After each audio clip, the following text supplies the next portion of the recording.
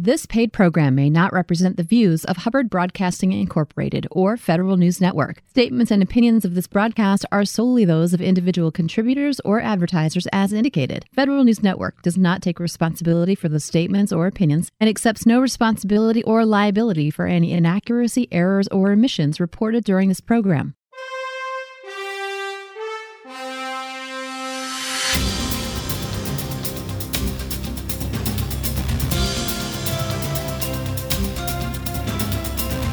Welcome to the Business of Government Hour, a conversation about management with a government executive who is changing the way government does business.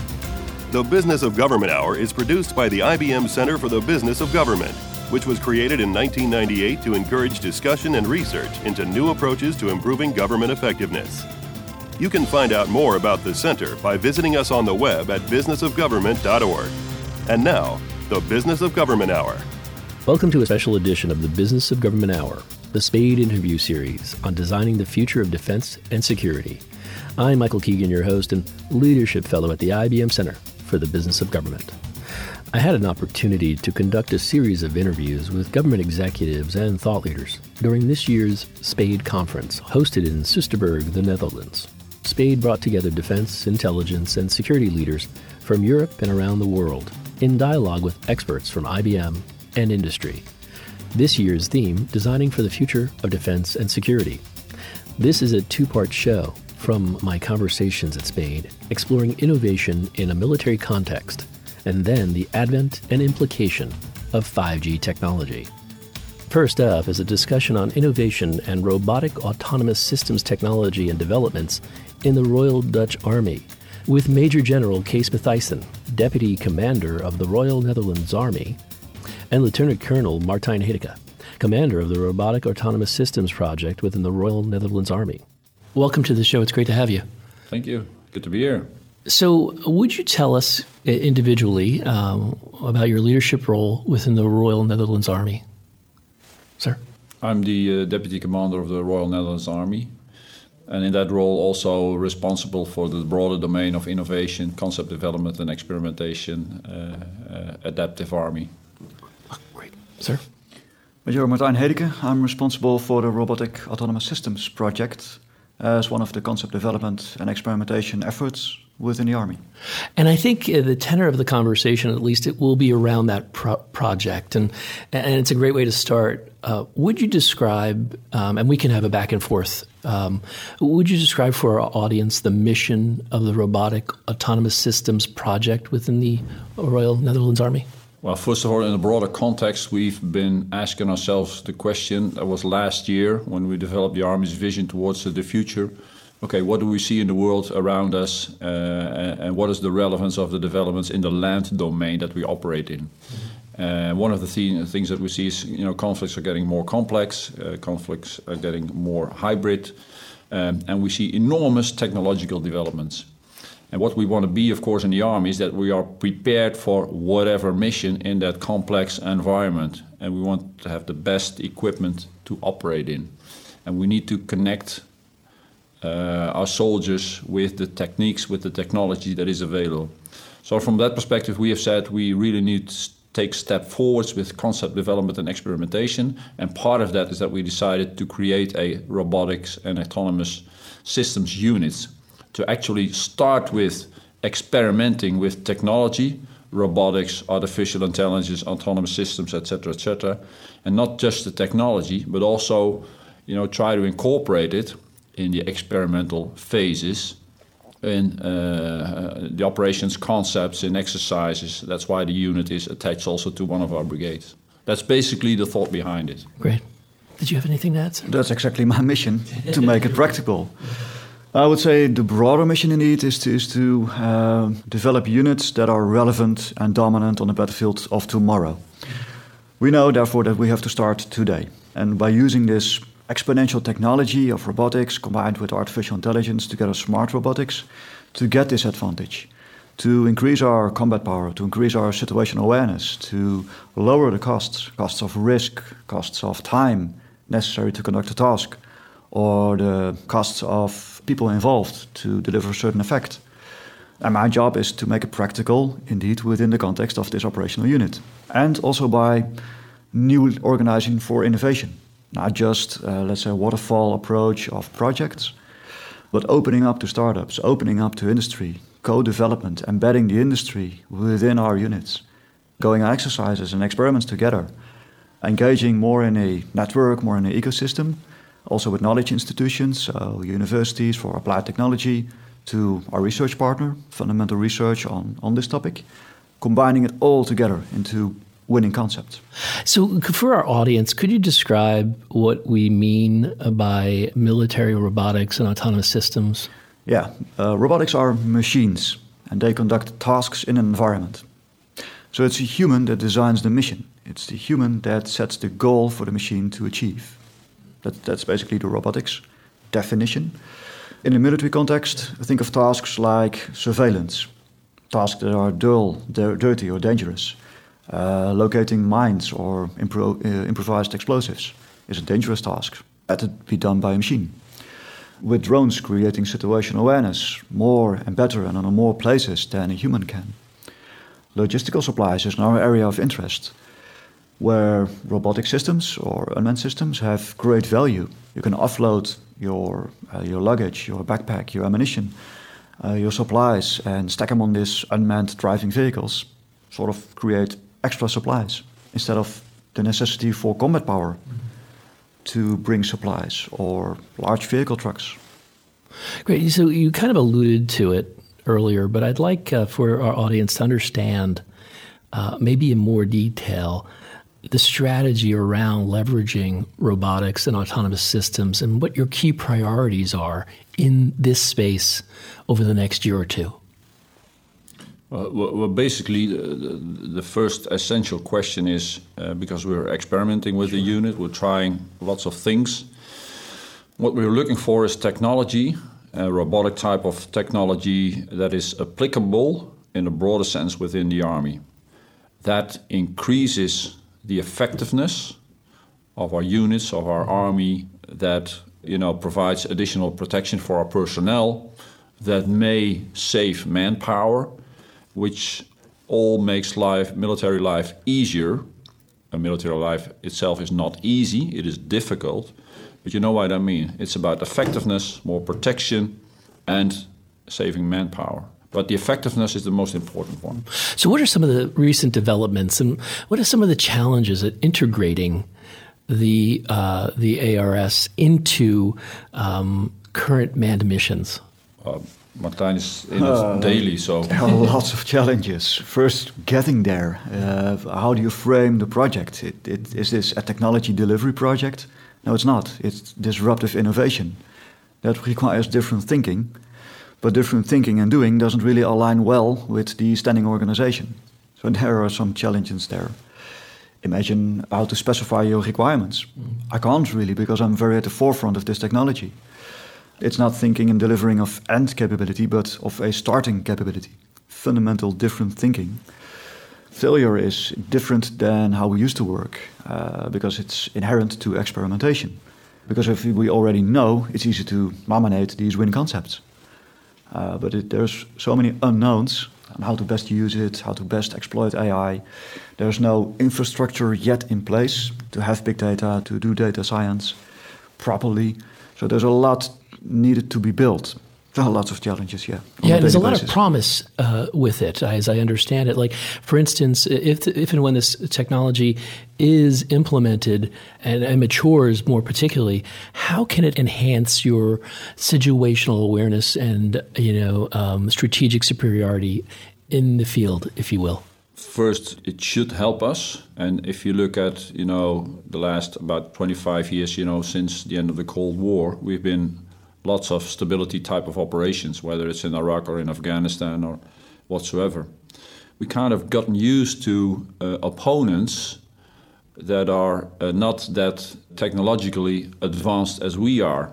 Since 2014, with the annexation of Crimea, we got a kind of wake-up call that Russia is still there and may still be an opponent if you look at its power politics. So it came more in our thinking that we need to be prepared to operate or fight against a near-peer competitor that is technologically on the same level as we are. So there's a more and more a need that we really need to speed up and see, also based upon the technological the developments that are going on in the world at a high speed, by the way, to look for technological solutions that will help us, and that will help us to, if possible, have the technological superiority, which may be difficult because there are other actors that are working on it like we are. I want to turn to this idea of the future advancements or gains, and it might be a little early, but why not think ahead around the combination of manned and unmanned teams? What kind of impact are we seeing? What kind of advancement and what kind of impact is that to your efforts? First, it requires a different mindset, because we're coming from a kind of classical way of thinking that we need men and we need equipment, and then that together train them and achieve a certain effect, a military effect that we, whether it's seizing a bridge or seizing a village or whatever, or helping the population in a stability type of operation. We now need to think, more in the sense of, okay, if we want to achieve a certain military effect in whatever operation, what smart combination can we make of technology and manpower, soldiers, to achieve that effect? And hopefully with technology we can have, better effects or more effects with the same capability, which is a mix of personnel and technology. And it may be that we get a different balance in the organization. If we nowadays have an organization, an infantry battalion organization, which is about 600 soldiers with weapon systems, with communication systems and other systems. What if we are able with technological means in the future to achieve the same effects as the current battalion, but then with a battalion that it consists of 300 soldiers and lots more high-tech equipment? That's a little bit what we're in. And with that, you're getting right to the next point. When you think of the high-tech equipment, I'm getting sort of in the weeds a little bit, as we say. What is kind of being done to address connectivity issues in difficult or unknown environments? Well, there's a lot going on in the planning phase and the upcoming years, and that may be, the upcoming 5 to 10 years, we are really are going to invest in that because the connectivity is essential. Okay. And if you look at what technological is available already and what is possible in that field, there's a lot possible to use technology to have a better common situational awareness, to see what is going on, to see where everybody is, and to connect the sensor and the shooter, so to say, the one who brings the effect, much faster in a much shorter time loop. And that is also what we want to achieve. Please. To amend on that, we operate better when connected. We operate synchronized, organized, coordinated. That's how we operate, especially with smaller sized units. Same goes for the machines. They are more efficient, more effective when they are able to communicate with each other, and from the robots to the humans and vice versa. But it's also a denied capability. Think of electronic warfare, jamming, spoofing, denial of GPS as a function. So that sets high standards for the technological development. And the other side is more autonomy, more independent task execution, independent of this loss of connection. That's a strive to be able to survive and operate successfully in these types of operations against a peer opponent. How is the Royal Netherlands Army innovating? I'll explore this question and so much more when the special edition of the Business of Government Hour returns.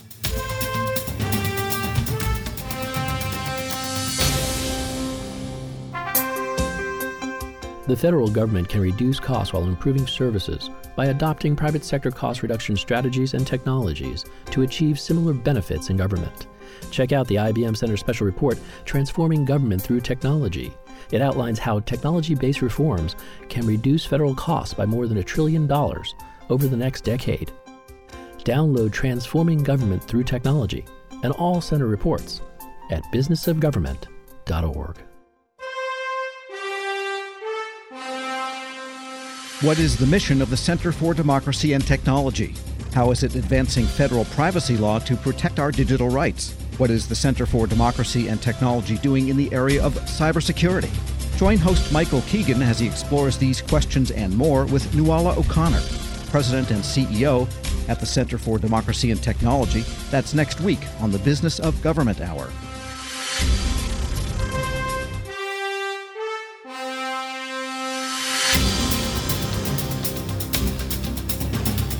Welcome back to a special edition of the Business of Government Hour, the Spade interview series. I'm Michael Keegan, your host, and my guests today are Major General Kees Matthijssen, Deputy Commander of the Royal Netherlands Army, and Lieutenant Colonel Martijn Hädicke, Commander of the Robotic Autonomous Systems Project within the Dutch Army. So when you think about the advances in technology, innovation, you did a wonderful job of explaining the robotics angle.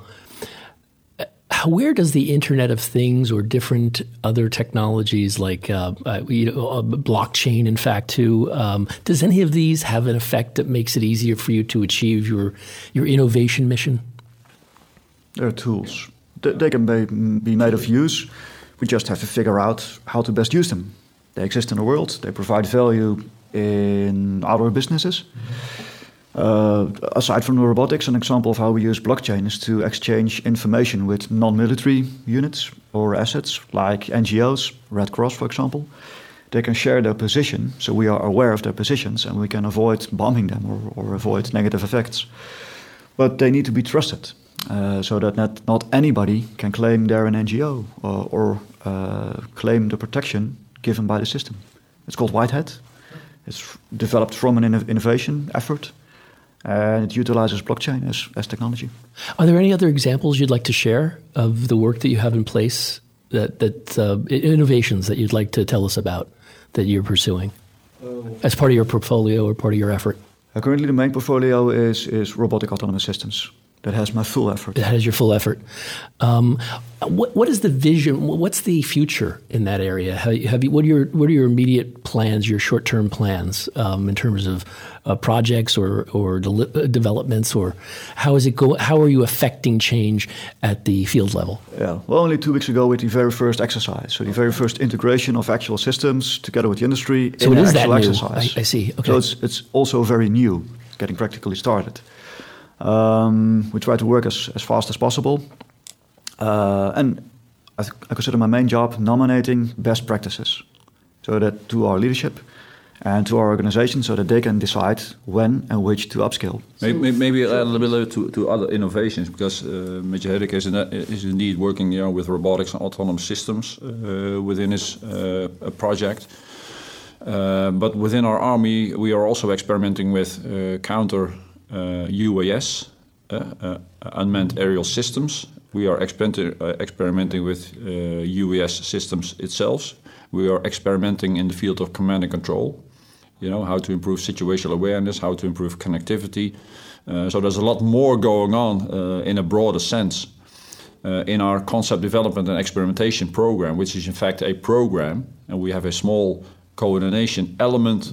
That's what we created. And that element coordinates all the activities that we do within the Army and that are done by the RAS unit, but also by some other units, in a broader sense. So there's quite a lot going on. Can I pick up on that, sir? Since I have you here, for our audience, I'd love to know more about your capacity, the Army, for the Netherlands Army. Could you tell us a little bit more about the size, scope? Yeah. The Netherlands is a relatively small country, as you all know. For instance, compared to the United States Army, we just have a small army. We have about 18,000 men and women personnel within the Army. We have basically 3 brigades, an air assault brigade, a medium armored brigade, and a heavy armored brigade. We have a special forces regiment, and we have a ground-based air defense capability, and we have enabling capabilities, combat support, service support type of capabilities within the Army. 2 of our brigades are integrated in a German division because we have a real close cooperation with Germany. And the last one I want to mention is that we have a German-Netherlands core headquarters, a land component command type of command and control element. First German Netherlands Corps. So that's basically roughly the organization of our army. So if I could, aside from complementary to the innovation discussion, what are some of the other challenges that you are facing in your leadership role? Since more than 25 years of budget cuts, we've had a significant increase of our budget last year because of the changes going on in the world, et cetera, like many more of the NATO countries.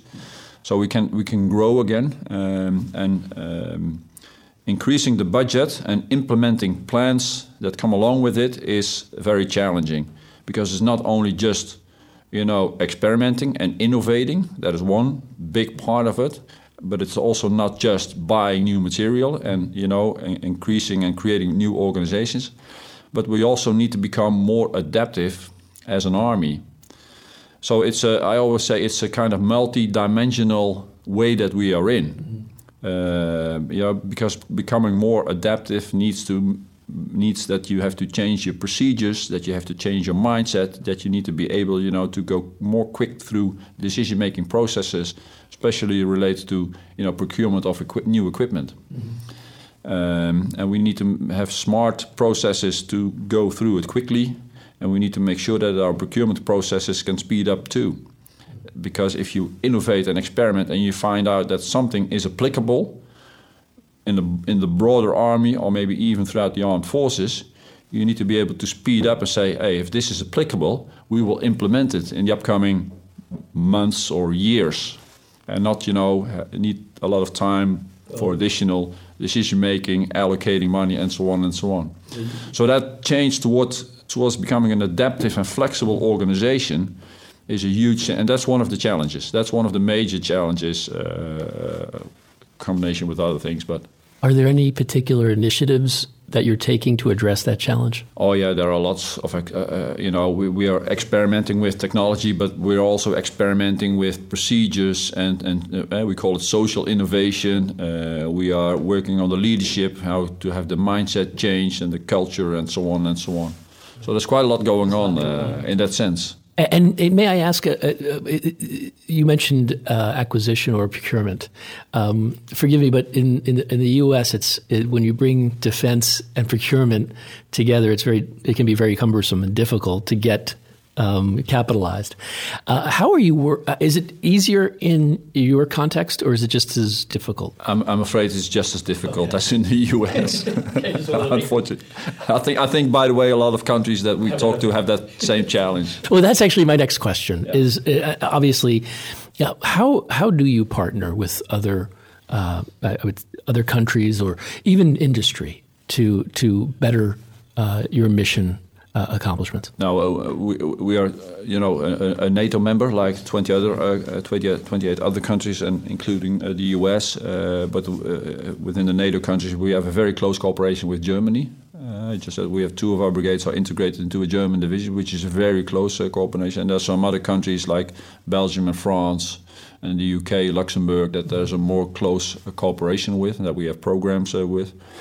And if you look at the cooperation with Germany, we're also, in the field of the CIS, Command and Control and Information Systems, working on a program binationally, to innovate and renew our command and control and information systems in the upcoming years, especially in the mobile domain. Oh. Yeah. So replacing our radios and our communication systems in vehicles and so on and so on. That's a binational program that we're working, which is also an example, that international cooperation, also in these fields of innovation and renewal, is very valuable. And same for RAS. We have a close cooperation with the U.S. Army, Fort Benning, the Maneuver Center of Excellence. We visit the exercises. We're going to participate in Army Expeditionary Warfighting Experiment that gives access to their plans, their efforts. They come over to us, beginning of July. We share information with our partners like Germany, Belgium, Norwegian, Swedish, etc. There's an easy sharing of information, of our insights. And we are stepping up our cooperation with Estonia. Estonia, also a relatively small armed forces, very sincere security concern as they're bordering next to Russia. They're a manufacturer of the Milram vehicle, which we use, and that company is very professional, but also very adaptive, very flexible. They've supported us not just with the delivery of the vehicles, but also developing the concepts, advising into the field. We've taken them on an exercise with us into the barracks. So a very close integration of industry, international parties, and operational units together to develop this concept.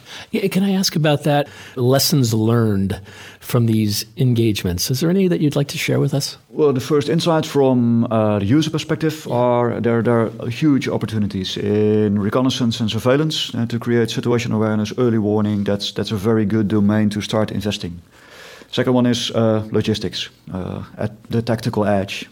Providing supplies to the platoons in an uncertain, unsecure environment. That's a very good investment area for robotics.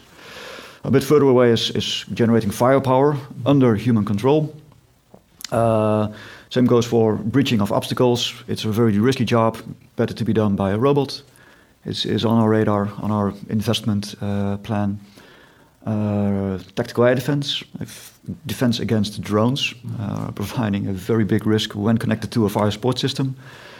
And on robotic platforms, you have an opportunity to develop your own shield if you want. The technology is there.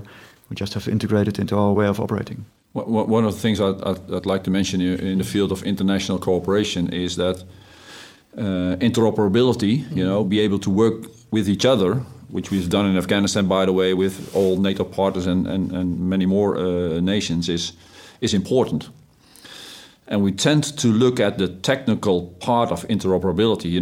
Are our systems able to communicate to each other? But there's more to the interoperability piece. There's a cultural element in it, and there's a procedural element, and we tend to forget those.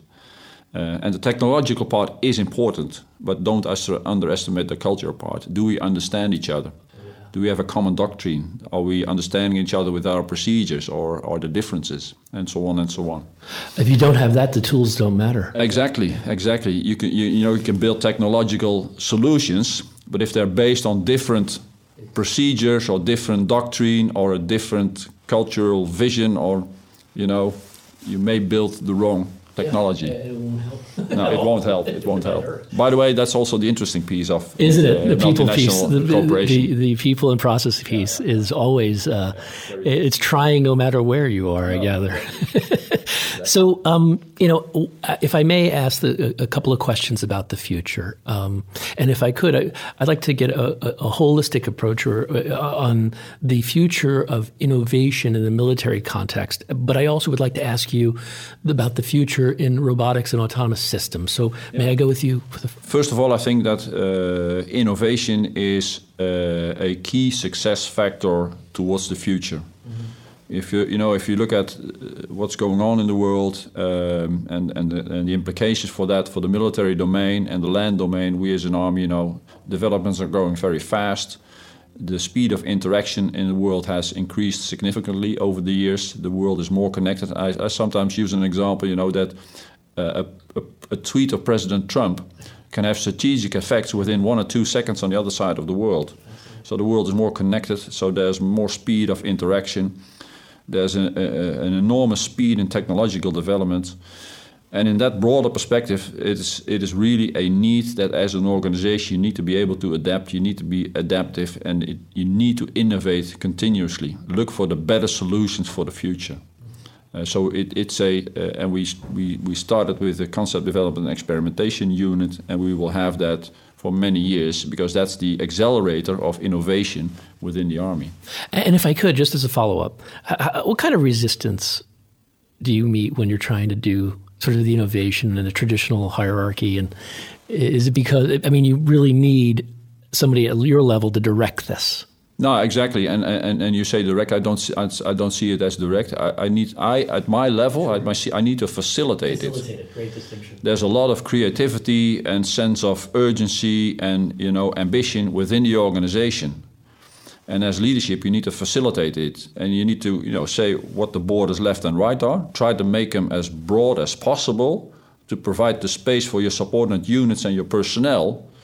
To take the responsibility and come up with the good solutions. And guess what? You will be surprised of the good solutions that are provided.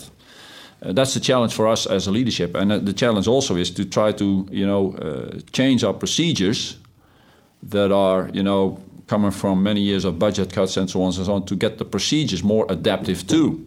Mm-hmm. And catch up. And that's also part of that facilitating, the power within the organization. I don't really encounter much resistance, as I'm opposed to innovation. We shouldn't do this. We should stay the same way we are.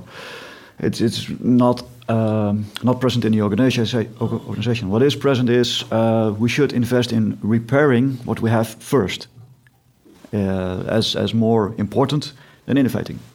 So there's a tension. Should we invest in the solutions we know that have been effective for the last decades, or should we invest in this technology that has potential but still has time needed to be fully developed and fully proven? There's a tension. There's a tension. So you both participated in a panel here at SPADE 2019 on this subject.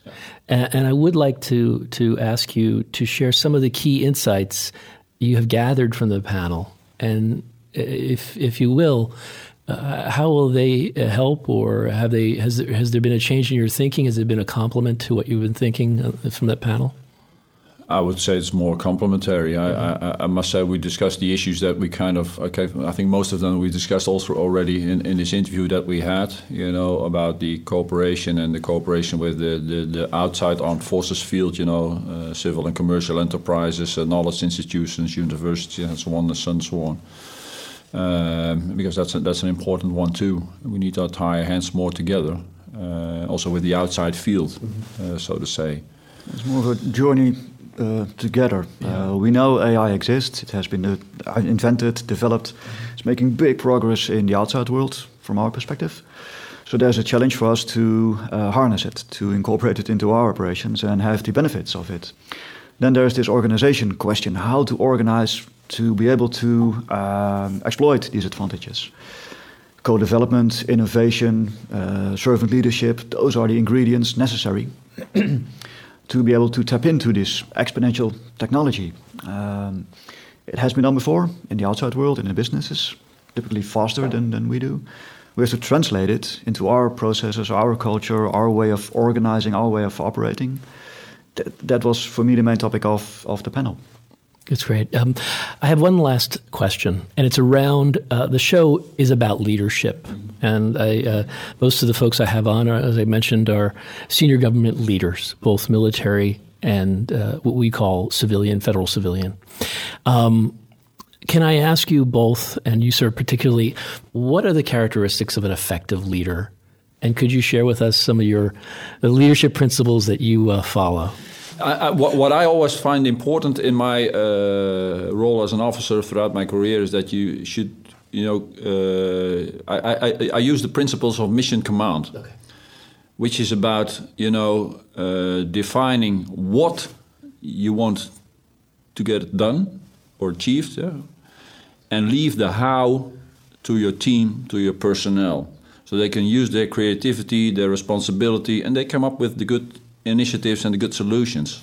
And like I said, you'll be surprised at what they come up with. That's what I really believe in. Yeah. Very strong element to facilitate innovation, and it's experienced that way. It's very, very true.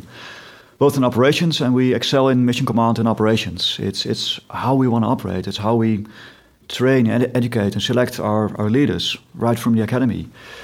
The difficulty is to transfer that mindset, that mission command, into our daily business. And indeed open up, give space to innovators to let innovation happen while not being directed or controlled, or putting emphasis on specifying the requirements or your budget plans 1 year ahead. That's the change necessary through the leadership. And there's one key element involved in that, in mission command, because implicitly that also means that you have to give trust to your people. That's the starting point. Using mission command also means that you have to give the trust to your people. And most of the time, they will prove that they were worth it. That's success. Yeah. Well, thank you both, gentlemen, for being here. I really appreciate your time and your service to your country. Thank you very much. This has been a conversation with Major General Kees Matthijssen, Deputy Commander of the Royal Netherlands Army, and Lieutenant Colonel Martijn Hädicke, commander of the Robotic Autonomous Systems Project, part of the Spade interview series from Soesterberg, the Netherlands. Next up, I explore the advent and implication of 5G technology with Terry Halverson, former Chief Information Officer at the U.S. Department of Defense and current Senior Executive at Samsung.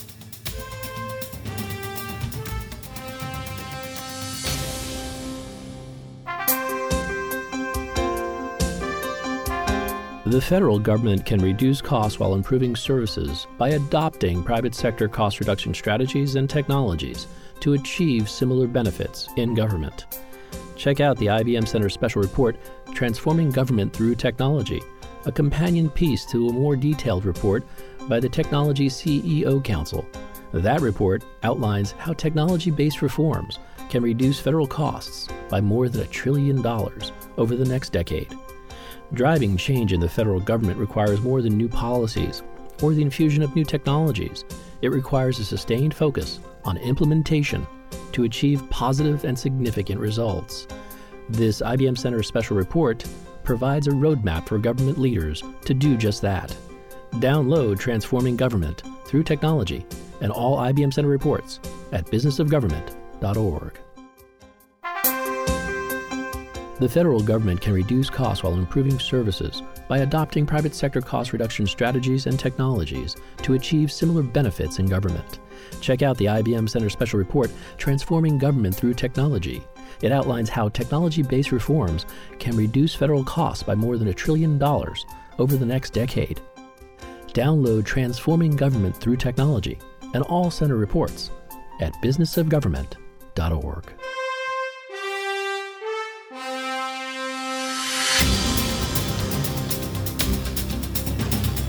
Welcome back to a special edition of the Business of Government Hour, the Spade interview series. I'm Michael Keegan, your host, and my guest today is Terry Halverson, former Chief Information Officer at the U.S. Department of Defense and current Senior Executive at Samsung. What are the benefits associated with the move to 5G? So I'll tell you what I think the biggest one is going to be, because I think it's interesting. We have been talking about the Internet of Things probably for 5 years. And if I sit here and ask you, so how much Internet of Things have you seen? You'd look around and say, well, not too much. There were some big problems with that. One was, to have the Internet of Things really work, you have to have a large number of sensors connected on a network. 4G systems literally couldn't handle the density of sensors. 5G were able to do that. But the other thing you needed was you had to have the data get to the intelligence point where you were going to operate on it quickly and do it without a time lag. So that's the other thing 5G is going to do. And it's going to enable, I think, some pretty spectacular things. I mean, one of the things that we know that if you can control soil hydration and soil temperature, you can generally increase crop production. And as we look around at the number of the world population and things are growing, we know that we're going to need to be able to grow more food or produce more food. If you had the right sensors in the ground, you could actually do that. And you must do it in real near time, because it's a thing that happens in real time. It can rain, not rain. That's some of the things that'll be possible. Obviously, enhanced driving. And I'm going to say enhanced driving before we get to autonomous driving. But if you imagine today, if you have a newer car today, you have the lane sensors and some of the warning. What if you had a car that really was censored to give you 360-degree warning, could store data that could kind of predict behavior that was going to happen in front of you, that could keep that car in a line, react, give you indications of accidents? All that's going to happen, I think, very soon. We know that just keeping traffic flow moving during an accident would reduce, lots of traffic. I have spent time in D.C. I am anxiously awaiting so that I will be able to get to the office and from the office quicker. But there'll be those kind of benefits. One of, I think, the other benefits that will maybe come first in the transportation industry.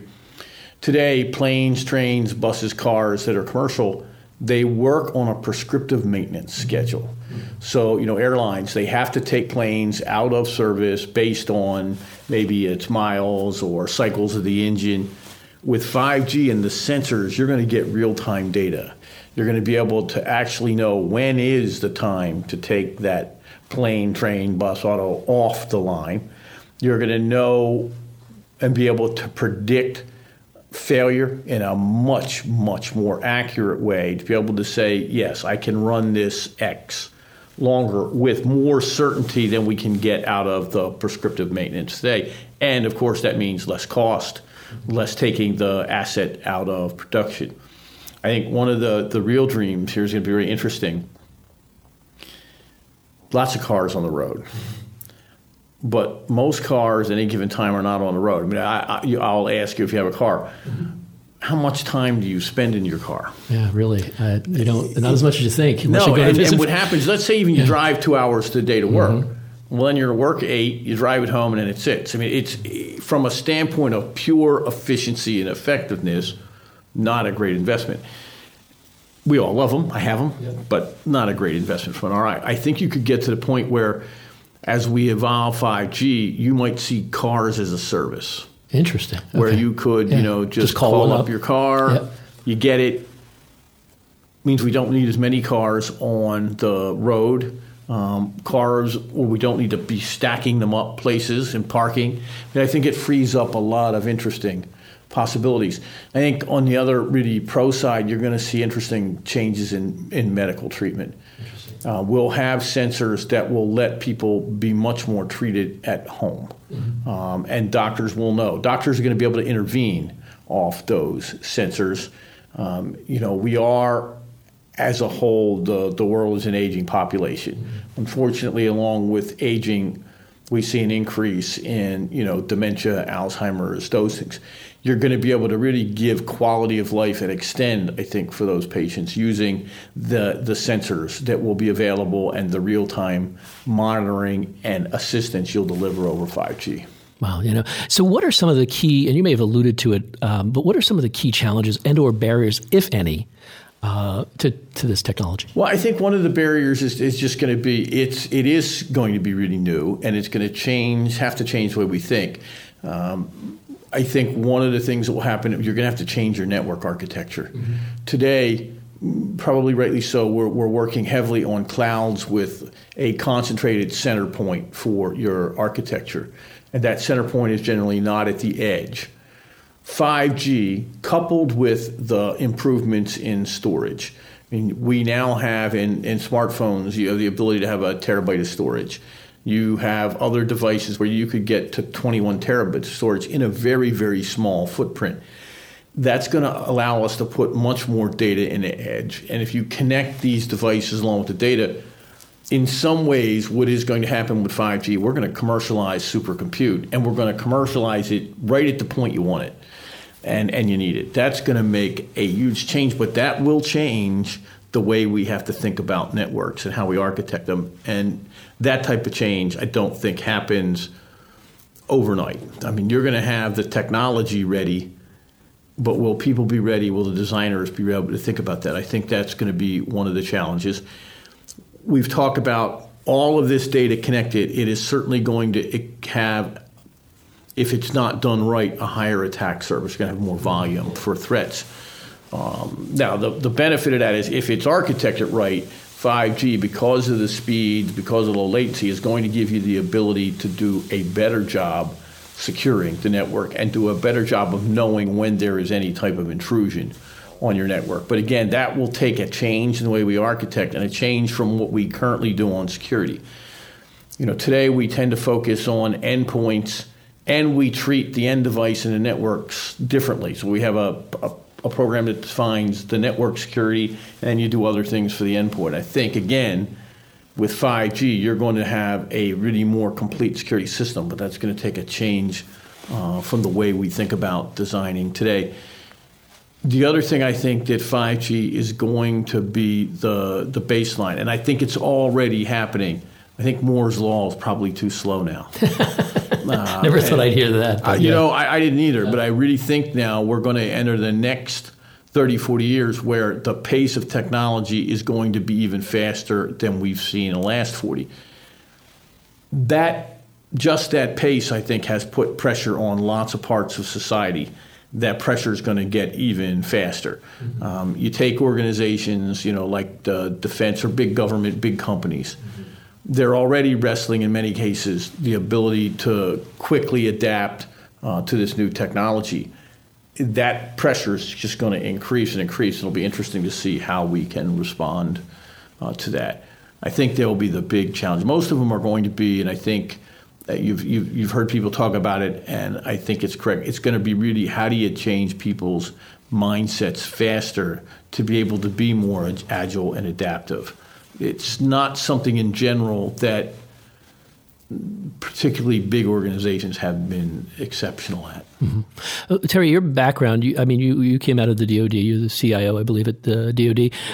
So what's the military application around, security application around 5G? How could it be applied in the military context? So I think in the military context, I think what we've seen in military is that in the past, we've had a very clear emphasis on weapons platforms and weapons superiority.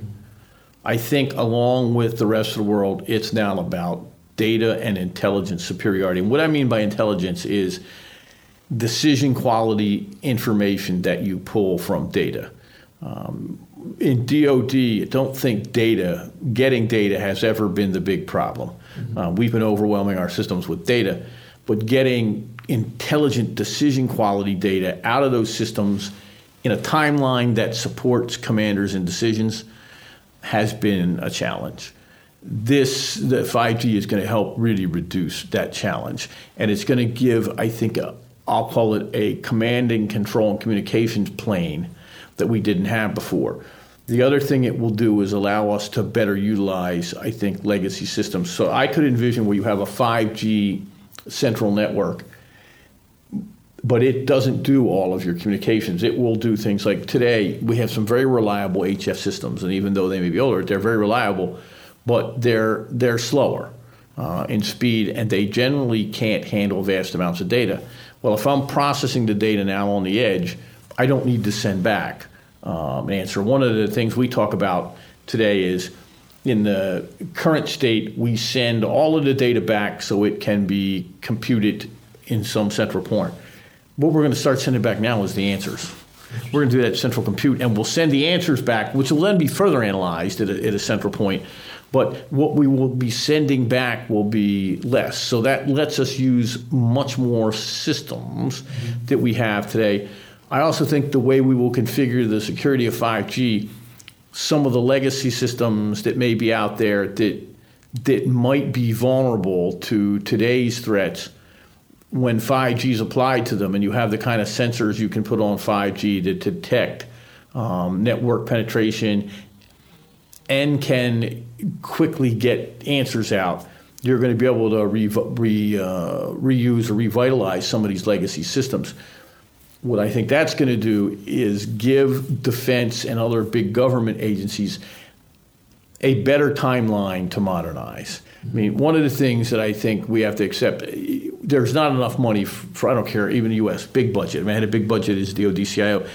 Not enough money, though, to modernize every system I had at one time. I think this is going to let us actually develop a more planned and thought-out system to say these are where we'll prioritize modernizations and still be able to use some of the systems safely and improve their effectiveness by using the 5G system as kind of a backplane or a control plane. Mm-hmm.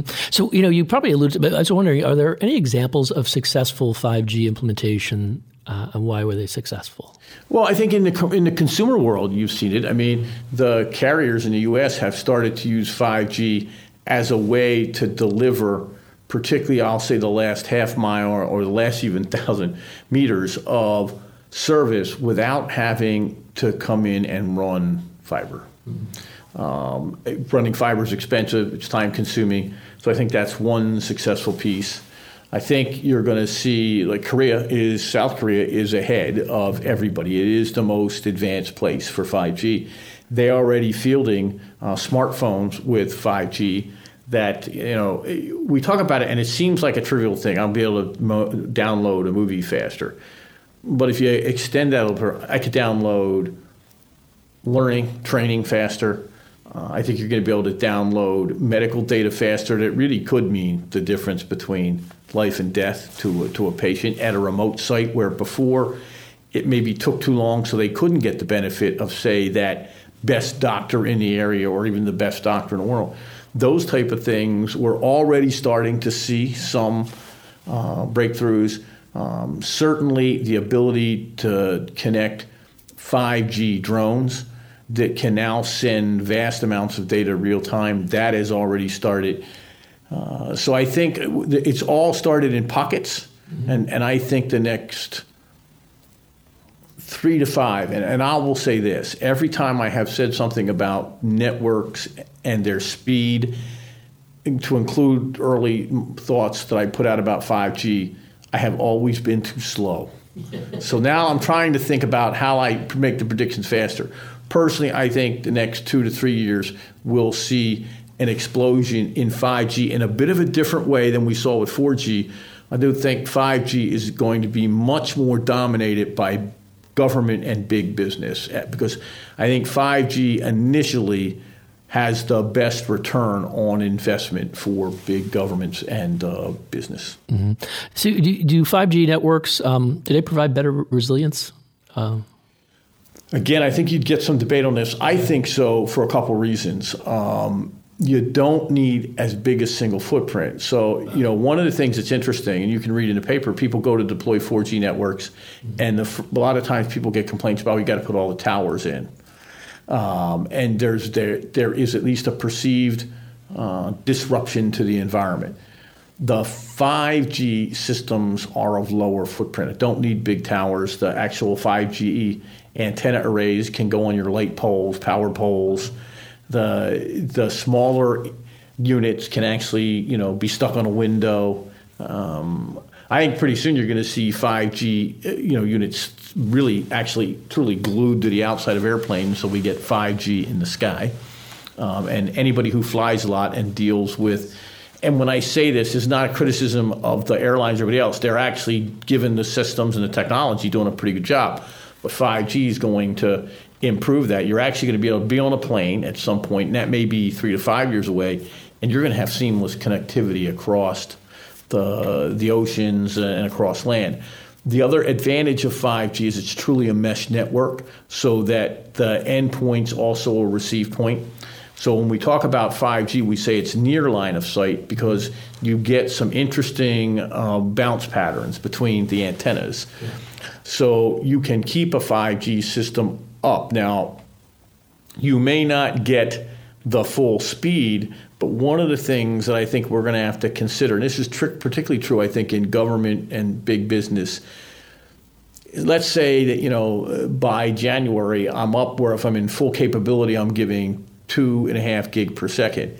And I lose some nodes and, now I'm down to 1 gig per second. I don't think that's going to cause a dramatic drop for a lot of processes. So I think in that way it's going to be more resilient. And it's certainly, in a military standpoint, you've got to take out a lot more pieces of the network to put it completely off the air. Do you see, if you don't mind me asking another question, do you see with the 5G, advances, do you see a policy implication that the Hill would be concerned about? I do, and I think I'll tell you what I am very heartened by. I think the Hill in general and the Senate right now specifically, and when I say the Senate, I truly mean the Senate. I see a lot of bipartisan agreement on having the discussions about this new technology, more so than I saw when we were starting to field other breakthroughs over the last 20 years. I think it comes from a couple things. Yeah, I was going to ask you. Well, you know what I thought? Probably the biggest thing is you've got more people in the Senate who grew up with these technology changes, and I think they're thinking hard about what does this mean in terms of my voters, my states, and there's going to be huge implications. The other topic that's somewhat related to this, we talked a little bit about the auto industry here today, the transportation industry. What about the insurance industry in both medical and cars? If you had 5G properly deployed along highways today, you would dramatically reduce the accident rates. Well, that's going to throw the actuary tables for an accident right out the window. How does that play? Certainly we're going to see 5G tied to much more use of robotics. That's going to change the labor market in ways that we haven't thought about. And I think a lot of people are going to think initially, oh my God, that's going to take all the jobs away. I don't think that's going to happen. I'm an optimist. I think we're going to see different jobs created, but that means we're going to have to think hard about what it really means to be, and I hate to say, I hate retrained or re-educated, but repositioned people. We're already on a trend, and I forget the right numbers about how often people change jobs. That could happen more often, but with the 5G networks and the ability to deliver not just information or teach, but you're going to be able to give people simulations of what their next experience are going to be like. I just think it could be really powerful. And we are suffering in many places from a lack of labor. And rightly so. I think there are some jobs people don't want to do. I mean, there's certainly jobs I don't want to do. And it'll be, as we be able to, with 5G and the robotics and the control and safety they offer, they're going to be able to put, I think, a lot of tasks that today we still have to use humans that we just will not have to. But that all needs to be thought about and maybe planned out a little better than we've done in the past. It'll be fun. Yeah. So, Terry, you are here at Spade 2019. I believe you led a panel on this very topic. Are there any insights from that panel that you'd like to share? Well, I think some of the insights were really good from the panel. Colonel Schabel from the German military, I think, really helped us focus. We tend to think about technology, particularly in defense, around big platforms, around all of the new weapon systems. The pictures here were about the F-35 and other planes. And I think one of the takeaways, he brought it very much down. What's it going to do for the ground soldier? And I do think we need to think about, A, what it's going to do for them and what it could do to them in a sense. And that's going to be true in general. The other, I think, takeaway, Christoph Edmonds made a good point that 5G is going to permeate many more aspects of everyone's life when it's really mature than any of the previous systems. And I think that's also true. And again, that's something we just need to think. What are going to be the impacts of that? I think John Zangardi made a very good point, and that what's going to drive 5G. So, a lot of prediction, where will the earliest 5G go? And this is one place where I think 5G will be it's going to follow the money. In those areas where I can see an immediate ROI are going to go with 5G first. And that, again, is probably going to be big business and government. Well, thank you, Terry, for joining me today. It's great to have you. Thank you. This has been a special edition of the Business of Government Hour, the Spade interview series from Soesterberg, the Netherlands. Be sure to join us next week for another informative, insightful, and in-depth conversation exploring the intersection of government, technology, and leadership. For the Business of Government Hour, I'm Michael Keegan, and thanks for joining us. This has been the Business of Government Hour. Be sure to visit us on the web at businessofgovernment.org. There you can learn more about our programs and get a transcript of today's conversation. Until next week, it's businessofgovernment.org.